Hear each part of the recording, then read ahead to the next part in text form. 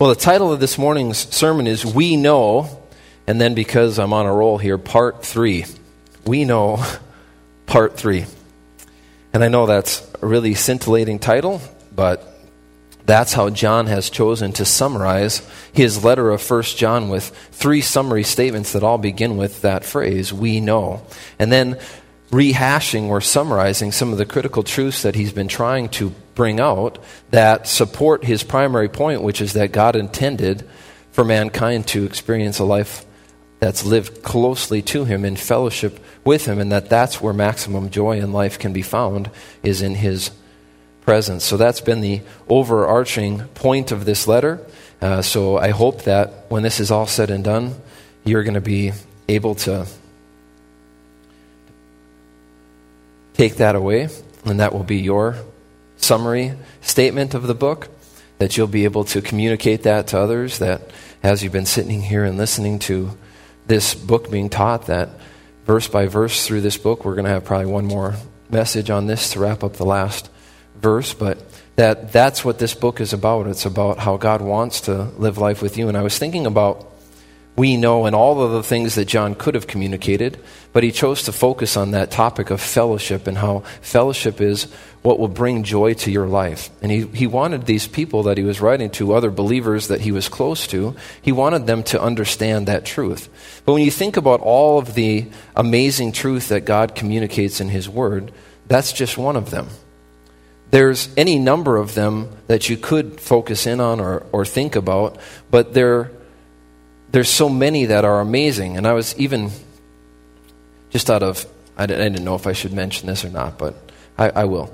There's a photo that I had seen a few years back, shortly after I started here. I hadn't seen it before that, and I wasn't aware of it before that, but as I was just wandering around the building shortly after I started, there was a photo that caught my eye of Pastor Leonard Radke's tombstone.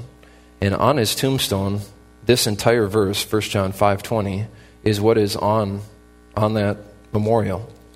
And you think of all of the verses in the Bible, so many of them containing just amazing revelation and truth about who God is.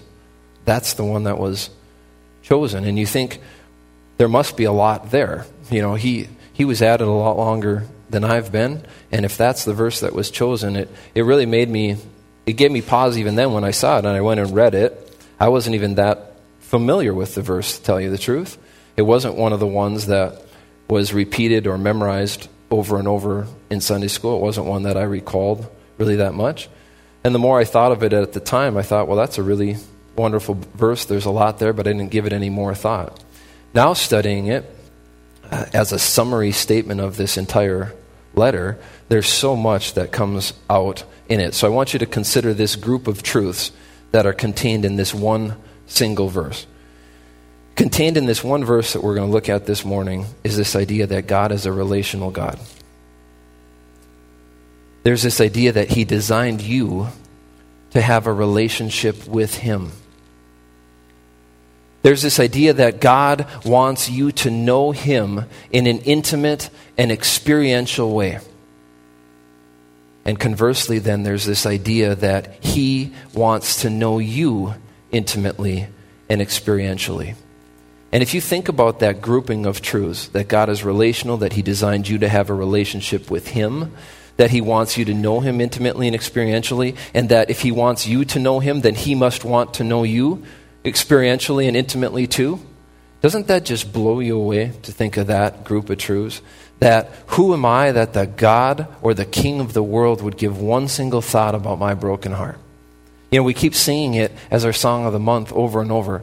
And listen, I know that it's not everyone's cup of tea, but that phrase, who am I that the King of the world would give one single thought about my broken heart? That's straight from the Word of God. Who is man that God is mindful of him? Why?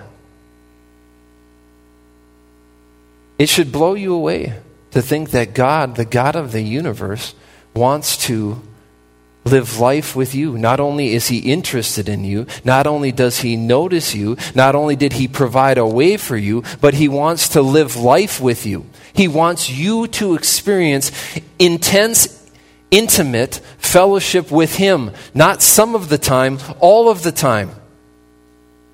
And the more you think about that, it should leave you speechless. It should overwhelm you to think that God would care that much about you. Now, what's sad and what's tragic and what John's been getting at in this letter is that we hear that, we know that intellectually, but we got better things to do. We've got more important relationships to attend to. Now, that's not to say you don't have important relationships, even though I was giving Anna grief last night about not having friends because she kept shooting shots and making them over me. I told her that's not the way to make friends. Probably not a lot of people like you for that. So friendships and relationships are important, but not, how could that compare to the primary relationship that God wants to have with you? And I think it's just, that's why that verse was chosen. I don't know that for a fact, but it has to be why that verse was chosen. There's so much to just leave you absolutely speechless in this verse, and we're going to unpack it a little bit here today. We certainly won't cover all of the depth that you could pull from this verse, but we're going to do our best to unpack it and look at some of the truth that is just jammed into this summary statement of sorts for the entire book of 1 John. Because even though all three of these are summary statements, this is the penultimate conclusion that John is trying to get at and has been trying to get at, and it's found here in verse 20. For context, we're going to turn to chapter 5, verse 18. We'll pick up from there. We'll read all three of these we knows, so we have that context in mind. So if you haven't already, please turn to 1 John chapter 5. We'll pick up in verse 18.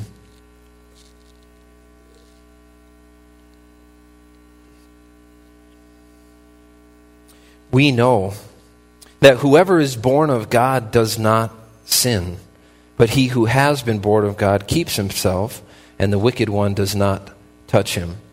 Now, we covered that. We've covered it twice, really, because it was mentioned in chapter 3, I believe, verse 9 as well, that general idea. We brought out the idea that, or the meaning that what John is getting at is that sin is never a manifestation of the new nature or the Spirit of God leading in your life. That which is born of God, meaning originating in God or directed by God in your life, is never sin. And so he's been telling these believers over and over again that sin interferes with the desired outcome of the entire Christian life, which is that you would be in fellowship or live life with God, that you'd be walking in union with Him, that you would be being led and directed by His Spirit working in your life. But John knew that for so many people, we walk through life with this perpetual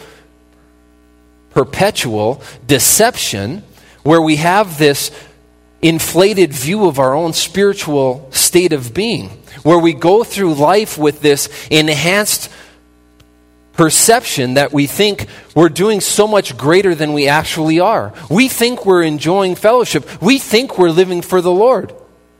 But John is saying, no, here's a few litmus tests. Here's a few different examples that if this is currently true in your life, then at the same time you can't be being led by God's Spirit, because God's Spirit would never be reflected in your life or manifested in your life in these ways. And one of the things that he brought up was sin. It was just one of many. But if you're presently sinning, you're not presently being directed by God's Spirit. They can't go together at the same time. They're oil and water. They don't mix. And so John was wanting to remind them of that as one of his conclusory statements here, that just remember, sin is absolutely incompatible with the new nature and the Spirit of God working in your life. Remember that. Don't be deceived. Don't deceive yourself. Don't allow others to deceive you into thinking that you can serve God and serve self at the same time. That you can choose righteousness and choose unrighteousness at the same time. Now, we're so fickle. We're such strange creatures where we rationalize and justify all kinds of things in our lives where we want to, as the saying goes, have our cake and eat it too.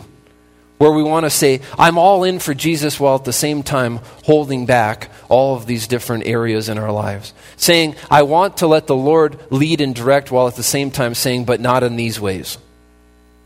Saying, I want to allow the Lord to produce His manner of thinking, His manner of living, His manner of speaking, His actions in me. I want Him to use me, but I also want to do my own thing as it relates to these other things. And we try to piece together this way of life that can satisfy our flesh and also tune in a little bit to the new nature at the same time. And friends, that's just not possible. It's one or the other. It's either walk by means of the Spirit of God or walk under the influence of the flesh. Walk by means of the Spirit and you will not fulfill the lusts of the flesh. If you're doing one, you won't be doing the other, and vice versa. But we always are trying to figure out a way to do that. If we spent as much time trying to get our eyes off of ourselves and our circumstances onto the Lord, our faith life would be amazing. But we spend so much time trying to have it both ways, trying to have one foot in the world and one foot in spiritual matters. Letting the Lord lead in one area, but kind of trying to keep control of another area. And that's what John was kind of getting at in that first summary there in verse 18, is that that manner of living that is incompatible with God, it's certainly not being produced by God's Spirit in you if that's what's happening at a particular point in time. Again, this isn't about, am I saved or not? This is about, am I enjoying, practically speaking, present tense, am I enjoying a manner of living that is in tune with or in fellowship with God at a particular point in time? Or practically speaking, am I failing to appropriate the blessings and the promises and the access to a life of faith that God has put right in front of me? Now, verse 19, we know, what else do we know? That we are of God, and the whole world lies under the sway of the wicked one. And we'll get to it in a second, but I would summarize that as just saying, which side are you on? Positionally, what side are you on? Are you in Christ or are you still in Adam? Are you dead in trespasses and sins, or have you been made alive because of a point-in-time decision to accept by faith what Jesus Christ did completely on Calvary? Where He didn't take care of just a little bit of your sin problem, He took care of all of your sin problem. Where He didn't make salvation just partially available, and you'll do your part to carry it across the finish line. He made it completely available if you would just accept the gift by grace that He is extending to you of salvation through the person and work of His Son. And then practically, which side are you on? At any point in time, practically, there's two sides to pick from. He says we are positionally of God, but we are also practically of God presently if we're living a life that's directed by His Spirit. Then the question becomes, but what's the alternative? The alternative is that the whole world lies under the sway of the wicked one. That's the other alternative. So which side are you on it? Practically speaking, as a Christian, not even talking about the lost, we know what side they're on. What side are you on at any moment in time? And can the Christian be practically living like he's lost? And we said yes. John said yes. But he's saying don't. He's saying you could, but don't do that. Don't waste your life in that way. So then we come to verse 20 now. Like I say, this is the conclusion, the real conclusion, or I don't know how else you'd want to say it, but this is what we've been building to.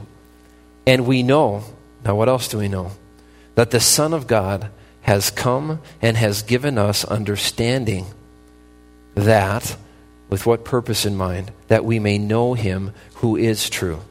And we are in Him who is true, in His Son, Jesus Christ. This is the true God and eternal life. So let's dive a little deeper here. And we know that the Son of God has come and given us understanding, that we may know Him who is true. And we are in Him who is true, in His Son, Jesus Christ. This is the true God and eternal life.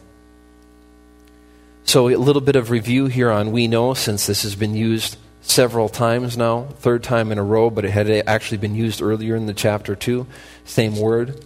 But we, again, just reminding you, this isn't a book of evangelism.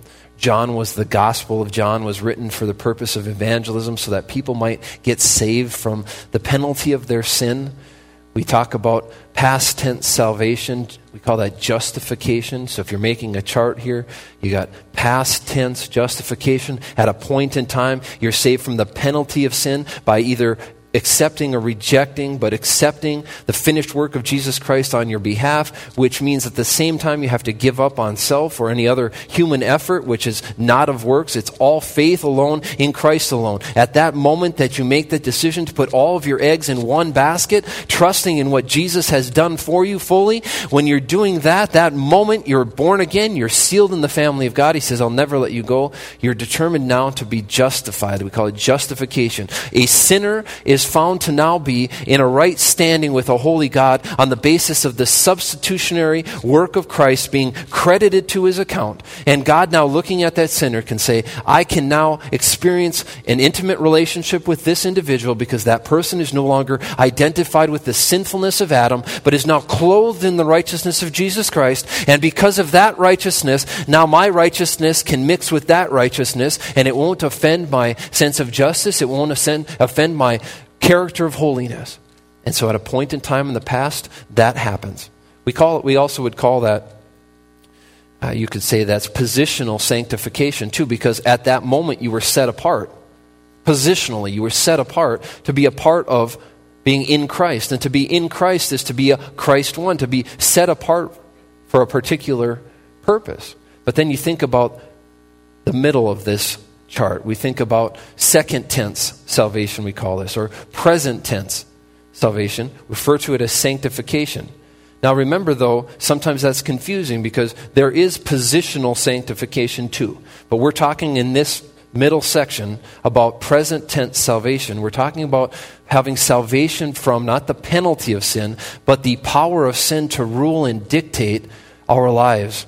To be in bondage to the sin nature. That bondage was broken by the cross, and we've been given the ability now through the new nature and the empowering of the Spirit of God to choose, to make positive volitional choices about, in this moment, each individual moment, am I going to choose to depend on and rely on the power of God's Spirit to work inside of me, to transform me and change me into something different than I naturally was. This process, we call it progressive sanctification, this process of over time being transformed or changed a little by little into a more and more accurate or clear reflection of Jesus Christ. But that's a moment by moment ongoing battle. It's not guaranteed to be successful because there's a volition involved in there where you have to choose, am I going to appropriate by faith the victory that's been made available to me through the power of God's Spirit working inside of me, or am I going to try to do this my way through my strength? If I try to do this my way through my strength, I'm going to fail every time. But if I'll depend on, get my eyes fixed on the author and finisher of my faith, get my look up, child, get my eyes vertical, think about eternal and heavenly things, and as that's true, and allow God's Spirit in those moments, instead of resisting Him and fighting Him, but to let Him have His way in me. And as His Spirit is producing His manner of living in me, it's going to be a manner of living that brings God glory and ultimately brings me joy, because in His presence is where fullness of joy is found. So we call that present tense salvation. Call that second tense salvation. Call that practical sanctification. So for those of you who are new, some of this might be a little bit hard to wrap your mind around. The third part of it is that the Bible talks about future salvation. We call that, the theological term is glorification. That one day we'll be in glory and we'll be free from the very presence of sin. So we had the penalty of sin that we were saved from at a point in time by faith in Christ. We presently have access to having salvation from the power of sin. That was broken at the cross. Victory is available. You'll have to choose every moment of every day. Now we're talking about salvation from the very presence of sin, which one day is guaranteed for every believer. So every child of God who has put their faith in Him is guaranteed to have been saved from the penalty of sin. God says, I'll never let you go. Your trespasses were nailed to the cross. I cast your sin as far as the east is from the west. I'm not holding your sin against you. There is no condemnation to them who are in Christ. Because you're in Christ, there's no condemnation. Guaranteed. This, not guaranteed. You may or may not appropriate at any point in time the victory that's available, This over here, future glorification, guaranteed. For every child, he will be glorified. One day he'll be given a new body. He'll be given an existence in heaven that's free from the very presence of sin. We'll never deal with sin again. Amen? Praise the Lord. Who's ready? Who's ready? Okay, a few hands. The rest of you get ready. Okay, get ready. This is coming whether you're ready or not. Okay, it's appointed unto men once to die. So we all have a date with death or the rapture. Let's pray that the Lord comes quickly. Let's have him take us home today. That's guaranteed. And that's called third tense salvation. That's glorification. So when you're going through theological things or you're reading through the Word of God, it's very difficult to make hide or hair of the Word of God if you don't understand that all three of those concepts are dealt with significantly, or there's a lot of material dedicated to each one of those different things. And so we have to be clear about what we're talking about at any point in time. Now that was a little rabbit trail that came off of this idea that this book was written to believers. It wasn't written to them about how they could be saved at a point in time in the past. It was written about having victory in the Christian life, to enjoy life, these moments in life, in the present, the way that God intended for you to enjoy them. So if you're new to this study, many people have absolutely butchered the book of 1 John because they've tried to make it about tests of the authenticity of your faith or how you could be justified before God, when the whole book was written to people who already were saved, people who were already in God's family, people who God had already guaranteed he would never let go. So that wasn't the issue that John was addressing at all. He was addressing the issue of how could believers make the most of and have fullness of joy in the life that's in front of them right now. And so that's why I bring up again that this we is John writing to include himself in this, but also his believer audience. So then we talked about this know that's being used here is the Greek word oida, that it's referring to intuitive knowledge that's gained by instruction. It's not talking about experiential knowledge. It's talking about we were taught something that we now have knowledge about because somebody else shared it with us. It's known by believing in God's testimony. So who declared these things? Well, Jesus himself declared these things. And then, as the first John started off with, John is saying, and now I'm declaring to you what was declared to me by Jesus himself. So it's reliable due to its supernatural source. That's why John is saying we can know this with a sense of confidence. He's not just saying we know this, but we're not quite sure about it. He's saying we know this because we were taught it from a supernatural source, Jesus himself, and I'm passing it on to you so that you could have absolute confidence in the reliability of this. So now we know this is the third of three concluding or summarizing statements. If I was going to summarize the first two, we did it already when we read through it, so we'll go quick here. Sin is never a reflection or manifestation of God's Spirit. That's verse 18. And if you were going to expand on that a little bit more or try to put it in a nugget, what is John really saying? He's saying God has something better for you. God has something better for you. There's no reason for the Christian to be wasting his life away, seeking his own things, focused on himself, allowing his sin nature to direct, being influenced by the world around him. There's no reason for the Christian to waste life that way. God has something better for you. And that's all going to be a byproduct of whether or not you choose to live life with him. Because we've talked about this over and over. You can get really off track in your Christian life if you make sin the focus of your Christian life.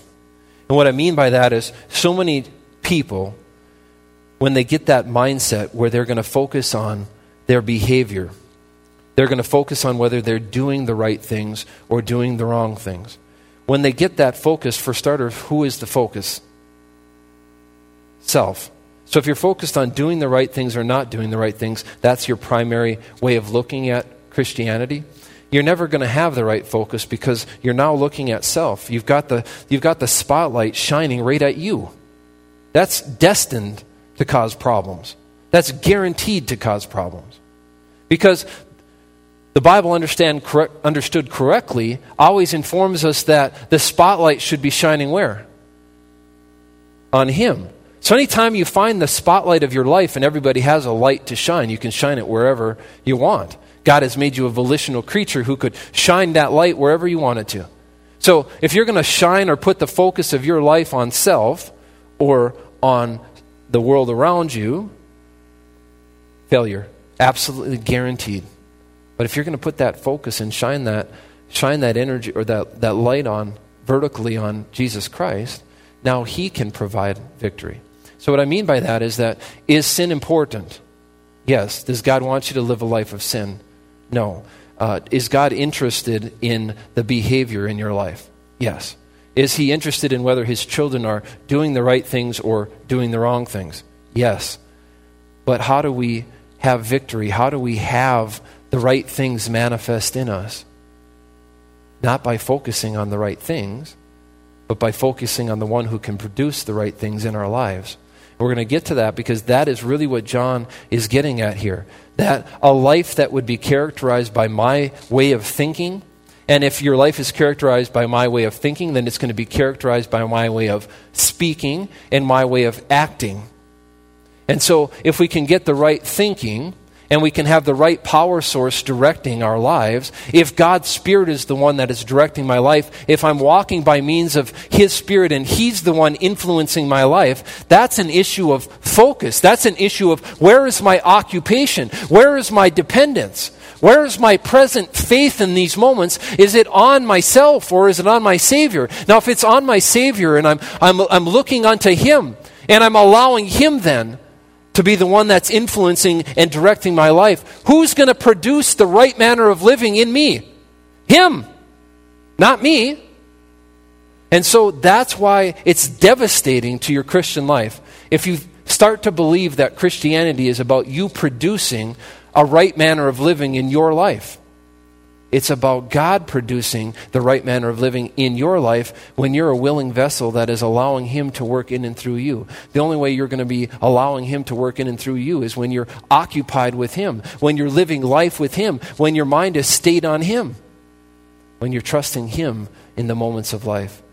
So the fruit becomes a byproduct of an occupation instead of the goal or objective in and of itself. So many preachers focus on changed lives. And the reality is God will change your life. He wants your life to be changed. He wants nobody to even recognize you. He doesn't even want you to recognize yourself. That's how much, you talk about transformation. It means to make completely different.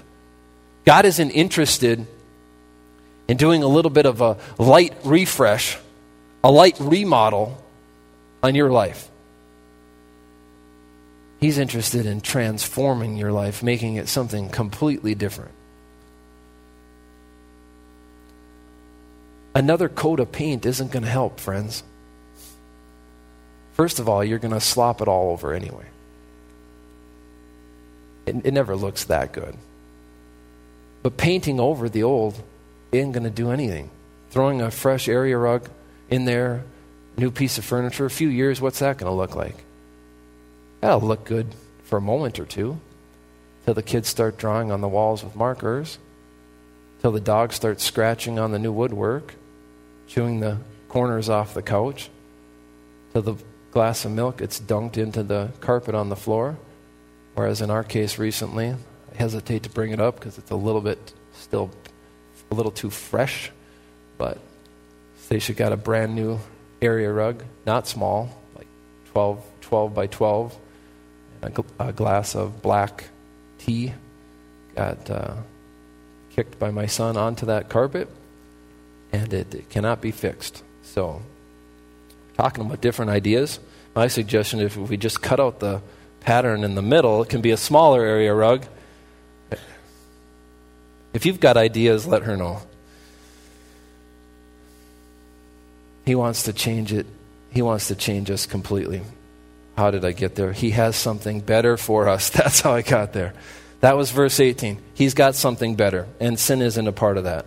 But don't focus too much on sin. Next thing is, which side are you on positionally and practically? And really, it's you have a choice to make. You have choices to keep making. Which side are you on in the present moment? Are you going to live life as a child of God, as a prince of heaven, where you're appropriating practically that position that you have in God's family, not through your own strength, but by getting your eyes on Him, wanting to live your life with Him, walking in union with Him, staying close to Him, leaning into Him, however you want to put it, but being close to Him. And so those same phrases, for we know, are the words that began verses 18 and 19. This verse now represents John's climactic statement or primary conclusion. The rest of the conclusory statements that we've been looking at in verses 18 and 19, they build toward this. So this is what it's all been building toward. In my opinion, you'd be hard-pressed to identify a more theologically significant summary than this that we're going to look at here this morning. This whole book, you'd be hard-pressed to find something more important than an exhortation to believers to live life in close proximity and intimate fellowship with the God of the universe. It'd be hard to find something too much more important than that. And so that's all summarized right here. We'll get into it. Here it is. The Son of God has come. Now this is stated as a conclusory or a statement of fact. It's a summary statement that is just absolutely loaded with meaning. So he's going to say, we know. The third thing, again, we're still talking about cognitively knowing here. This is the third thing that we know, and it starts with, it had to start with this. It's a track of logic that you're following here. So in order to be living life with God, the access to that life had to be made available first and foremost. So the Son of God has come. It's a reference to the person, the deity and humanity of Christ, the incarnation of Christ. So that word come, obviously, one part of that is referring to the incarnation of the unique God-man, how the Word became flesh and dwelt among us. And we had the opportunity to behold His glory. The glory is of the only begotten of the Father, full of grace and truth. And so as we're thinking about the incarnation of Christ, I was saying this the other day, give you another little rabbit trail here because I can't help myself. One of the things that I struggled with as a young person, it was never in believing that God was real. I never struggled with that. I never doubted my faith in that sense. And if you did, that's just a different path that you were on, but that wasn't the path I had. I always was 100% convinced that He was real, much like you'd be convinced that smoke billowing off of a fire was real. I never had any difficulty with that at all. But the thing about smoke, it's right there in front of you, it's visible. It's easy to be convinced that it's real. But you know what? It's really hard to grab. It's really hard to get a hold of smoke. It's really hard at times to get your hands wrapped around smoke. Even though you're convinced it's 100% real, it's really hard to personalize that or to really wrap your mind around that. And why was that? Well, I'm not sure exactly, but I think it's this. I think it's because as a child, I was taught an incredible amount about who God is. And I'm so glad I was. But as I learned more and more about who God is, it made Him seem harder and harder to get a hold of because He was nothing like me. So it had positives and negatives. The more I learned about Him, let's pick some attributes that I had as a child. But God is all-powerful. Yet I was acutely aware of the limits to my own power. God is all-knowing. Yet I would sit in front of an exam and be reminded of the limits of my knowledge. God is everywhere at the same time. Obviously, nothing like me. God never changes. God is righteous and holy. God is king of everything. And I was struggling to find any kind of a fiefdom that I could rule over. Everyone's looking for their thing that they can be in charge of. As a child, everyone's trying to find the thing where they can feel like, they're in charge. The point being that the more you think about how big God is, sometimes he becomes somewhat hard to wrap your mind around or to wrap your arms around. Now, why do I bring that up right now? Because the solution for me, the thing that helped me incredibly, was not to try to think of all of God's bigness all at once, but to think of Jesus Christ and his humanity as he became something that we could wrap our minds around. He became something that his disciples literally could wrap their arms around. John himself could rest his head on Jesus' breast. He could live life with him. He could physically interact and live life with him. Now that's somebody that you could get a hold of, because literally he had become the unique God-man. Literally he was living life, eating, experiencing emotions, the full range of human emotion. He was growing. He was spending time with people. I think God, this is way beyond the scope of our message. I think we needed Jesus to have been incarnated. There's lots of ways. God could have come up with some other kind of a plan. He didn't have to allow Jesus to live life with people, to teach people directly. There had to have been a sacrifice for man's sin, because without the shedding of blood, there is no remission of sin. So we know there had to be a sacrifice. But there didn't have to be that period of time where Jesus for 33 years walked planet Earth. It didn't have to be that way. But why was it that way? I think part of it was so that God could be made relatable in a way that we could wrap our minds around a little bit. And so I'm not suggesting that you need to forget about the bigness of God, but I am suggesting that sometimes making God a little bit smaller by thinking about who Jesus was might make him a little bit more relatable to you as you're thinking about. It's easy to think about talking to Jesus. You can read about all kinds of interactions where people had conversations with Jesus. So if you're struggling with prayer, you're struggling to get this sense of a personal interaction with the God of the universe, just imagine that you're praying to Jesus. Imagine that he's there to respond through his word. And the more I've imagined it that way, the closer I've gotten to him. And I'm not suggesting that will work for everybody. Just that's a total aside here as we think about the Son of God has come. I think that is part of why he came, so that we would have a little bit of an ability to relate to and wrap our minds around God himself as he gave us his own example.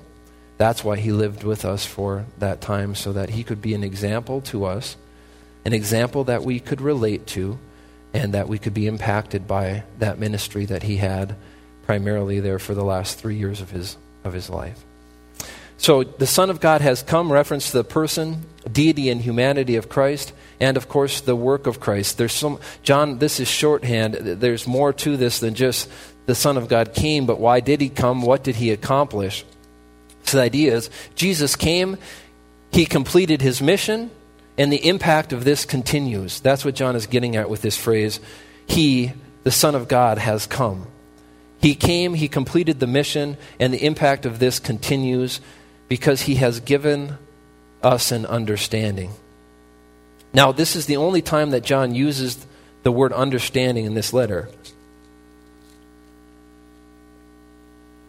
It's one of the few times he uses it at all, but it's the only time he's used it in this letter, and it refers to the ability to comprehend and reason with one's mind. Though it literally means he has given us a mind. That's actually, the word could be literally translated mind. He has given us a mind. But it's referring to the ability to comprehend and reason with one's mind. Now, it's in the perfect tense. This was a completed past event with enduring effects in the present. He gave us that understanding, the ability to comprehend and reason, and it continues into the present to have an effect in the present.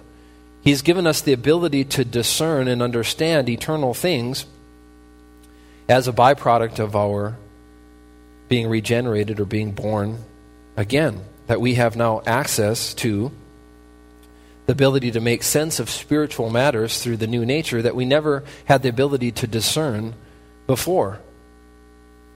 And so, a little bit longer way of saying this, the new birth, made possible through Jesus' sacrifice, it provided the ability to understand certain truths and access to a new way of thinking that reflects God's way of thinking. So he gave us access to a way of thinking that's not natural. It's not identified with who we were in Adam or with our flesh. It's a new way of thinking. It's access to that. I say access because God doesn't guarantee that we'll think that way. He says that when we're walking under the influence of His Spirit, we'll think that way, but He doesn't guarantee that that will be true all of the time. And so, as has been said around here for years, you were effectively wired for sound. You couldn't hear before, but now you can. Now you can make sense of things that otherwise you hadn't been able to make sense of. And this is what Paul is referring to or refers to as the mind of Christ. He's given us an understanding, the ability to think with a spiritual mindedness that is a product or wrought by the new nature. This is what Paul is talking about. 1 Corinthians 2:15 through 16. He says, But he who is spiritual. So there's a condition on this. Meaning, in any moment, you may or may not be Spirit-led, Spirit-directed. But the one who is, that person judges all things, yet he himself is rightly judged by no one. For who has known the mind of the Lord that he may instruct him? So in a moment of walking in dependence on God's Spirit, in that moment, the mind of Christ is what is directing your life.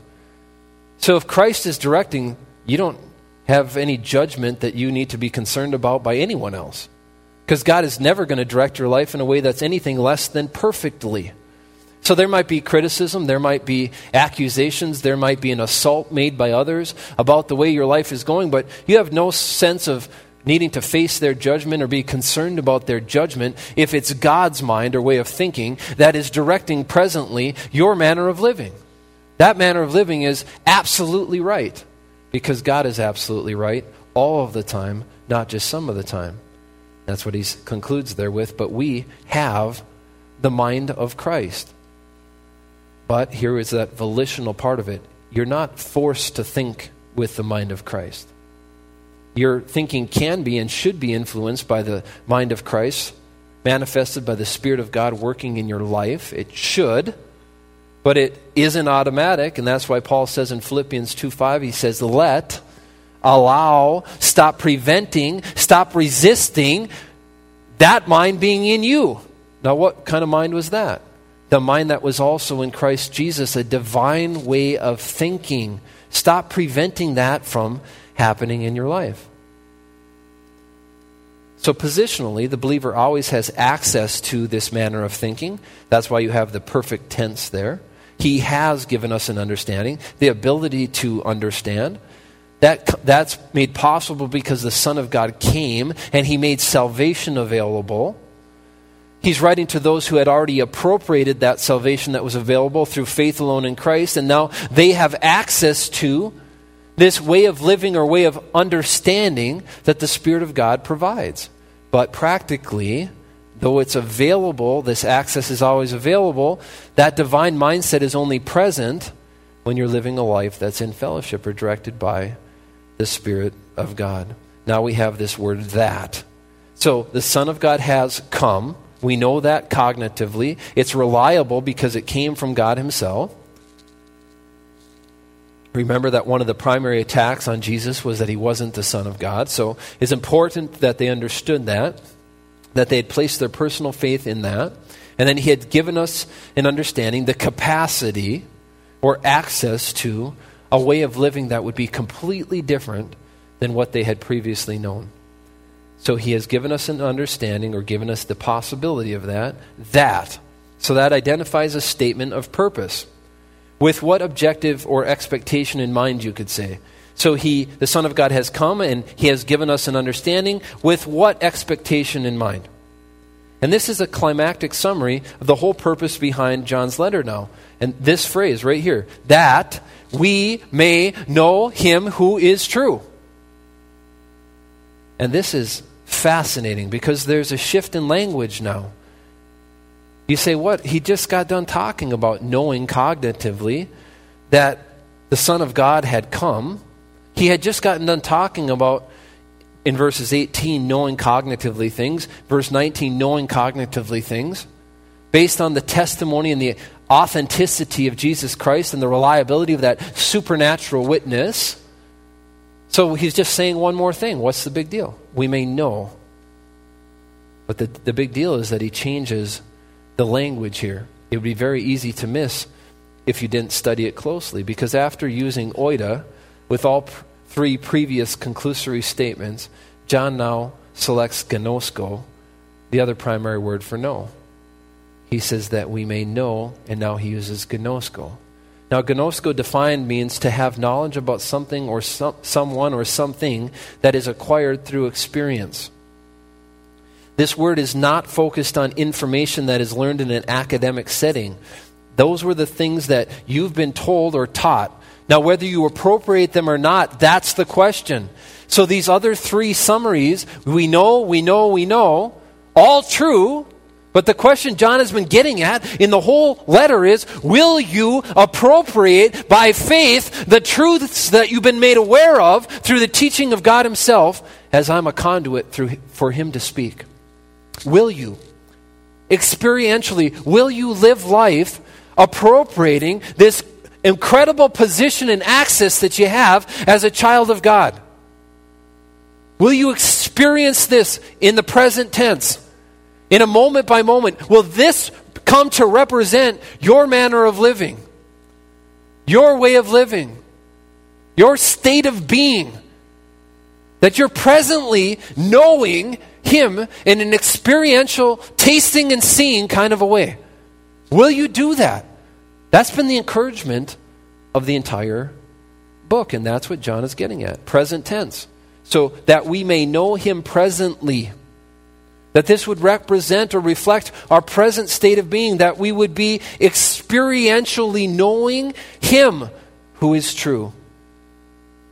And you think about Paul, Philippians 3:20, he gets it. He understands that there's no real living from living life with him. And he says effectively the same thing. This is his aspirational, this is his objective. This is his desire for his own life. He says in Philippians 3:10, many of you are familiar with it, but he says, that I may know him. And everything that comes with knowing him. But that's the same word, gnosko, there. That I would know him experientially. That I would be able to experience the impact that the power of his resurrection, the fellowship of his suffering, and the conformity to his death should have in my life. Not that I would just know that those things should be true, but that I would know him in a way where I'm experiencing the change that should have in my life. As I live life with him, that I get to know him more. Like any relationship, the only way that you really will get to know somebody is if you experience more and more life with them. If you want to get to know me, it's going to be real hard if you avoid me. It's also going to be really hard if you're angry at me all the time. You're going to have to forgive me and love me and then draw nearer to me if you want to get to know me better. If you're bitter and resentful toward me, or you want nothing to do with me, you're not going to get to know me better. That's a fact. The same thing is true with your Savior. If you want to get to know him better, you're going to have to draw closer to him. You're going to have to lean into him. You're going to have to learn to depend on him. You're going to have to trust him to dictate and direct your life, to give you direction, to lead you in the paths of righteousness. Not because you're focused on righteous living or right living, but because you're focused on his leading. And as he leads, he automatically will lead you in the paths of righteousness. That's what he's interested in. So when you're letting him lead, that will happen. You won't have to focus on it at all, as I mentioned earlier. This is what Paul gets, though. We may know him who is true. This is the whole point of this letter. Now, him who is true could be translated literally the true one. The primary purpose behind Jesus coming was to provide access to intimate fellowship with the true one, both now and for all eternity. His primary purpose in coming, I have two things here. It was not to teach you divine truth. That wasn't the primary purpose. That's a byproduct of learning that truth, is that you could have that intimate fellowship with the true one. But the ultimate objective is that you would have fellowship with the true one. Same thing about rescuing you from hell. Of course, that was necessary. Of course, teaching you divine truth was necessary, but that wasn't the primary objective. The end objective was that you would live life with Him, that you would experience fellowship with Him. Remember, if we go back to the beginning of this, God is a relational God. He built you to have a relationship with Him. That's His objective for you. Yes, a byproduct of that would be that you would serve Him. A byproduct of that would be that you would shine His light to those who don't know Him, so that they could be introduced to Him. For what purpose? So they could experience a relationship with Him too. So they could live life with Him too. So they could spend all of eternity with Him too. It all comes back to relationship. God is a relational God. He wants to live life with you.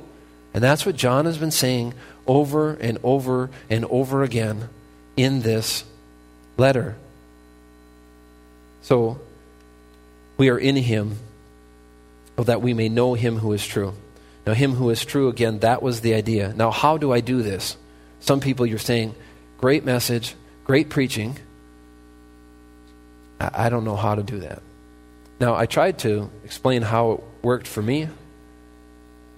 I don't know if that'll work for you, but I do know that it's going to involve hearing the Word of God. You're going to have to hear the Word of God. It started with the gospel. You're going to have responded to the gospel. You're not going to have been given that access to understanding that believers have been given if you're not a believer. So it's going to start with, will you accept the testimony or the witness of Jesus Christ that He was the only solution to your sinfulness and that when He died, He paid your debt in full? Will you put 100% of your confidence in that? So that's what it starts with.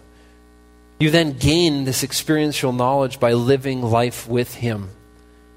Now, what does that mean? Okay, that's a big phrase, live life with Him.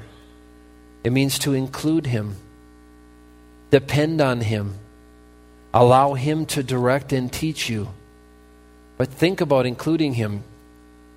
It just means to not forget about Him as you go about your life. To let your thoughts be affected by and considering Him. To consider what He wants as you're making decisions throughout every day. Including Him in the sense of you can go to work without leaving Him at home. You can go to the event that you're going to the activity you're going to the basketball game you're going to. You can bring Him with you to that in the sense that you're including Him in what you're doing. You're saying, even as you step out onto the basketball court, you can be saying, Lord, help me to do this as unto You in a way that would bring You glory. Direct in my words and my thoughts as I go about even something as mundane as an athletic contest, so that I could be a light for You even while I'm doing something like this. It could be something like getting in the car and instead of just driving to some place with you spacing out everything, being at risk to yourself and everyone else on the road. Raise your hands if that's you. Okay. Be at risk to yourself and everybody else because you're praying while you're doing that. Because you could.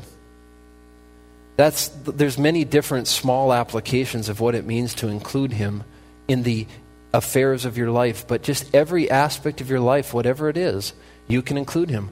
Walking the dog, brushing your teeth, taking a shower. I once had a pastor tell me, as I shook his hand on the way out the door, he said, I was praying for you in the shower this morning. I thought, skip me next time. No.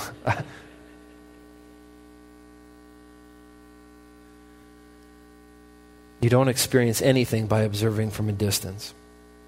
You're either going to dive in, you're either going to grab a hold of that carrot cake and take a big bite, Man, that sounds good right now, doesn't it? Who's got some carrot cake? You're going to take a big bite or you're not. It's not going to do you any good just looking at it from a distance, though, and admiring what a wonderful carrot cake. What an exquisite carrot cake. There's none like it. There's never been any other like it. It's available for me to bite into, to taste, to experience. How foolish would it be to have access to something as wonderful as your God and never experience Him, never live life with Him, never include Him? So we got to keep moving. We are in Him who is true, so that we may know Him who is true, because we are in Him who is true. Now, although some hold that this refers to Christ, I believe that this is still in reference to God the Father. It doesn't make any difference, though. We're Trinitarian. We believe that if you've seen me, you've seen the Father, that God is inseparable, that we have a triune God, the Father, the Son, and the Spirit, that they have different functions, but they're indivisible. They're one God. And so it's really hard. There's no reason to nitpick at things like that. But we are in Him who is true. I believe that because John takes that approach in his gospel. So that's why I think that's what he's still referring to here. He says in John 17:3, and this is eternal life. So the same concepts, almost the exact same language, that we may know you. Now, who's the you? Because we're talking about we are in Him who is true, and we know Him who is true. Now, who is the you? Well, John, at least in John, the gospel, the only true God, and Jesus Christ whom you have sent. So it can't be Jesus, because it's saying that the true God is the one who sent Jesus. So would I spend a lot of time on this? No, this is Jesus speaking, though, that He's saying that eternal life is that they may know you. And so that's just I don't think it's super critical, but this point is critical. While this is critical positional truth, the focus here is likely present fellowship. So we are in Him who is true. Now, it's true positionally that you're in Him who is true. The moment you put your faith in Jesus Christ, you're now identified as being in Christ. But this is a little bit different flavor here. This is we are in Him who is true. This is present tense. This is talking about this idea that we can presently be experiencing fellowship with God. That we're described as we may know Him who is true, and we can be in Him who is true. We can presently be experiencing life with Him. We can be experientially knowing Him at any moment in time. At any specific moment, we can be knowing Him experientially, the one who is true. And so that's why it's in the present tense. Indicative mood stated or presented as a fact. So while the believer is presently experiencing or knowing God, he is presently described as being in Him. And that's the way I would take this, because that's, I think, how John explains it. Even in 1 John here, we'll see it a little bit later.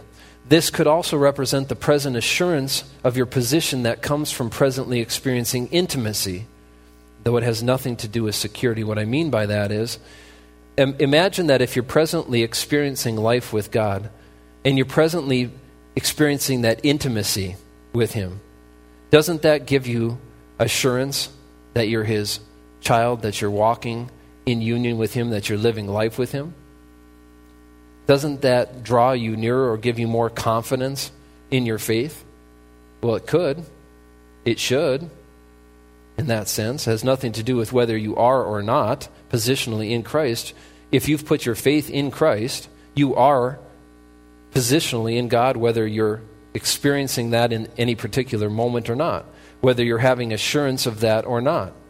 You are secure in Christ because God keeps His promises and He's a faithful God. Security is something that is a fixed fact the moment of your faith. It has nothing to do with your present awareness or assurance of that at any particular point in time.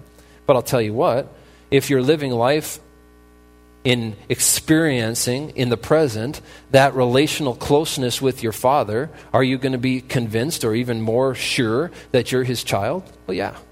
You're living life with Him. You're spending time with Him. You're going to be closer to Him in that sense, and you're going to have more confidence in that relationship than you might otherwise have. So positionally, this represents the Christian's present state of being regardless of his present practice or appropriation of this reality. So we are in Him who is true. That is always positionally true. That's not the focus here. I think the focus is on presently experiencing life with Him and practically appropriating by faith that access to that intimacy that God wants to have with you. But it is a fixed fact that positionally the Christian is in Him by identification, if you're talking about identification truth. Now, there's no success in the Christian life apart from this realization. So God wants you to presently appropriate this relational closeness that He desires to have with you and has made available to you. But whether you do that or not, it has nothing to do with whether or not you're His child. But if you don't do that, you're never going to experience Christian life successfully the way that God wanted you to. And by successfully, I mean in a way that experiences the maximum joy that only comes from spending life in closeness with Him. Now, in His Son. So we are in Him who is true, believing a reference to the Father, and in His Son, Jesus Christ. So here's an alternative translation, and I think this captures the overall idea here. And we are in Him who is true by being in His Son, Jesus Christ. The moment we put our faith in Christ, that's how we have access to God, through faith in the finished work of Jesus. There's no access to God apart from faith in Christ. He says, I am the way, the truth, and the life. No one comes to the Father but by me, or except through me. I am the door. By me, if anyone enters in, he shall be saved. Jesus is the one that gives us access to the Father, and that is what John communicated in the book of John, the Gospel of John, and that's what he's communicating here in this letter too.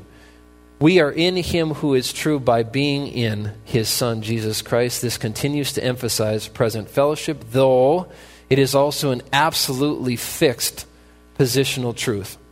But the focus of the letter continues to be, he's not going to change it now at the end, it continues to be that we are presently experiencing the Father by presently experiencing His Son in an intimate personal relationship. To abide in God is to abide in His Son, Jesus Christ. That's what He's been getting at. That's what He's been promoting. That's what He's continuing to focus on here. John previously equated being in Him with abiding in Him. This letter has been about experientially knowing God, living life with God. It hasn't been written about being positionally in Christ. So he already talked about being Him, and he equated it to abiding in Him. Just as the branch is to abide in the vine in John 15, that's how you're in Christ practically. You're in Him positionally by faith alone, by grace alone, in Christ alone. That's how you're in Him positionally. But this isn't about that. Here's 1 John where he already covered this material. 1 John 2, 5 through 6. But whoever keeps His word, what's that talking about? Present walk of faith.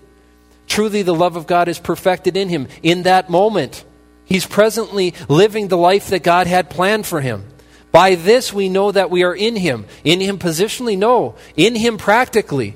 He who says he abides in Him ought also to walk just as He walks. So when we're walking in a manner that is consistent with God's character as it's being produced by God's Spirit in us, in those moments we could say practically, I'm experiencing that intimate fellowship that God wants to have with me.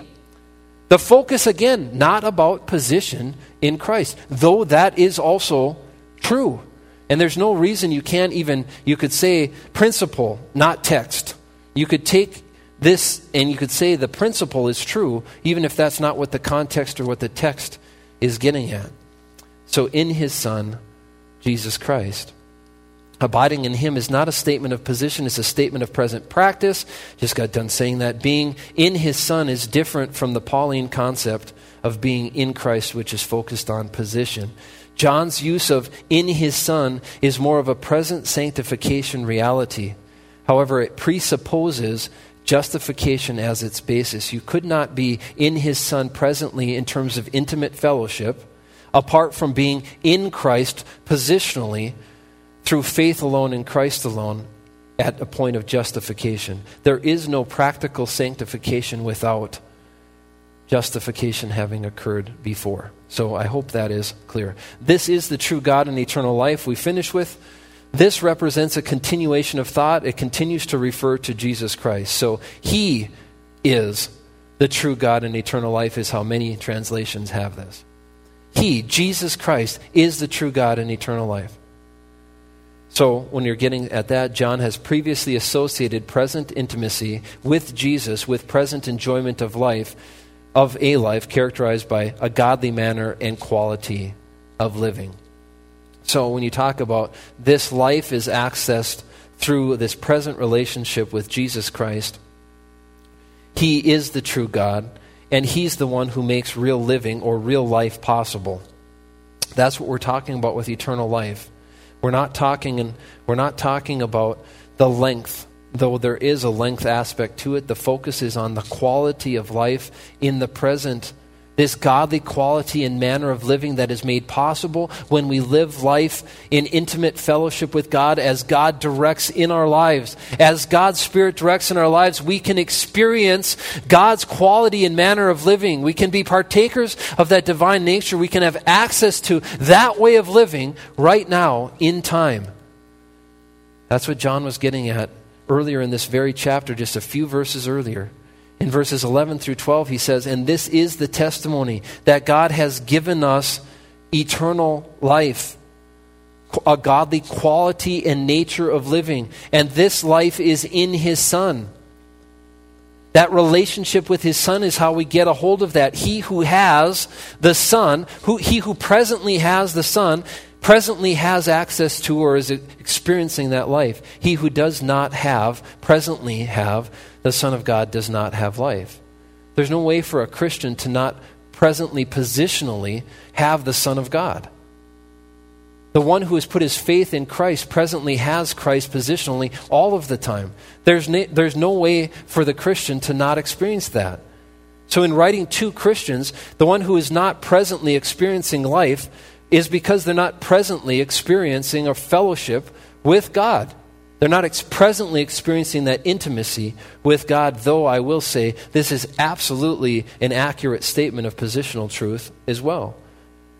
The one who has the Son has put their faith in the Son of God. That person has life. I am the way, the truth, and their life. There is no life apart from faith in Christ. The one who does not have the Son, has not put his faith in Jesus Christ, does not have access to the abundant life, to the life that God alone made available through the person and work of his Son. It's just that that's not been the focus of what John is talking about right here. The emphasis is on the quality of life, not the quantity of life. Present fellowship is synonymous in a sense with eternal life. This is eternal life. This is how we access this.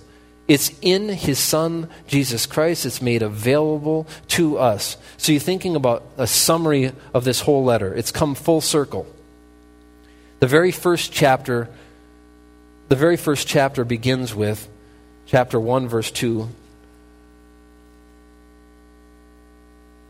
It says, this life was manifested through what? The incarnation of Jesus Christ. We have seen and bear witness.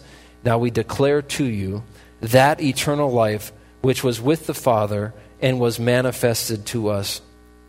So, started with eternal life. Then he moved to fellowship. Verse 3, that which we have seen and heard, we declare to you that you may have fellowship with us, but truly it's fellowship with the Father and with his Son, Jesus Christ, that I'm writing about. That's the focus of my letter.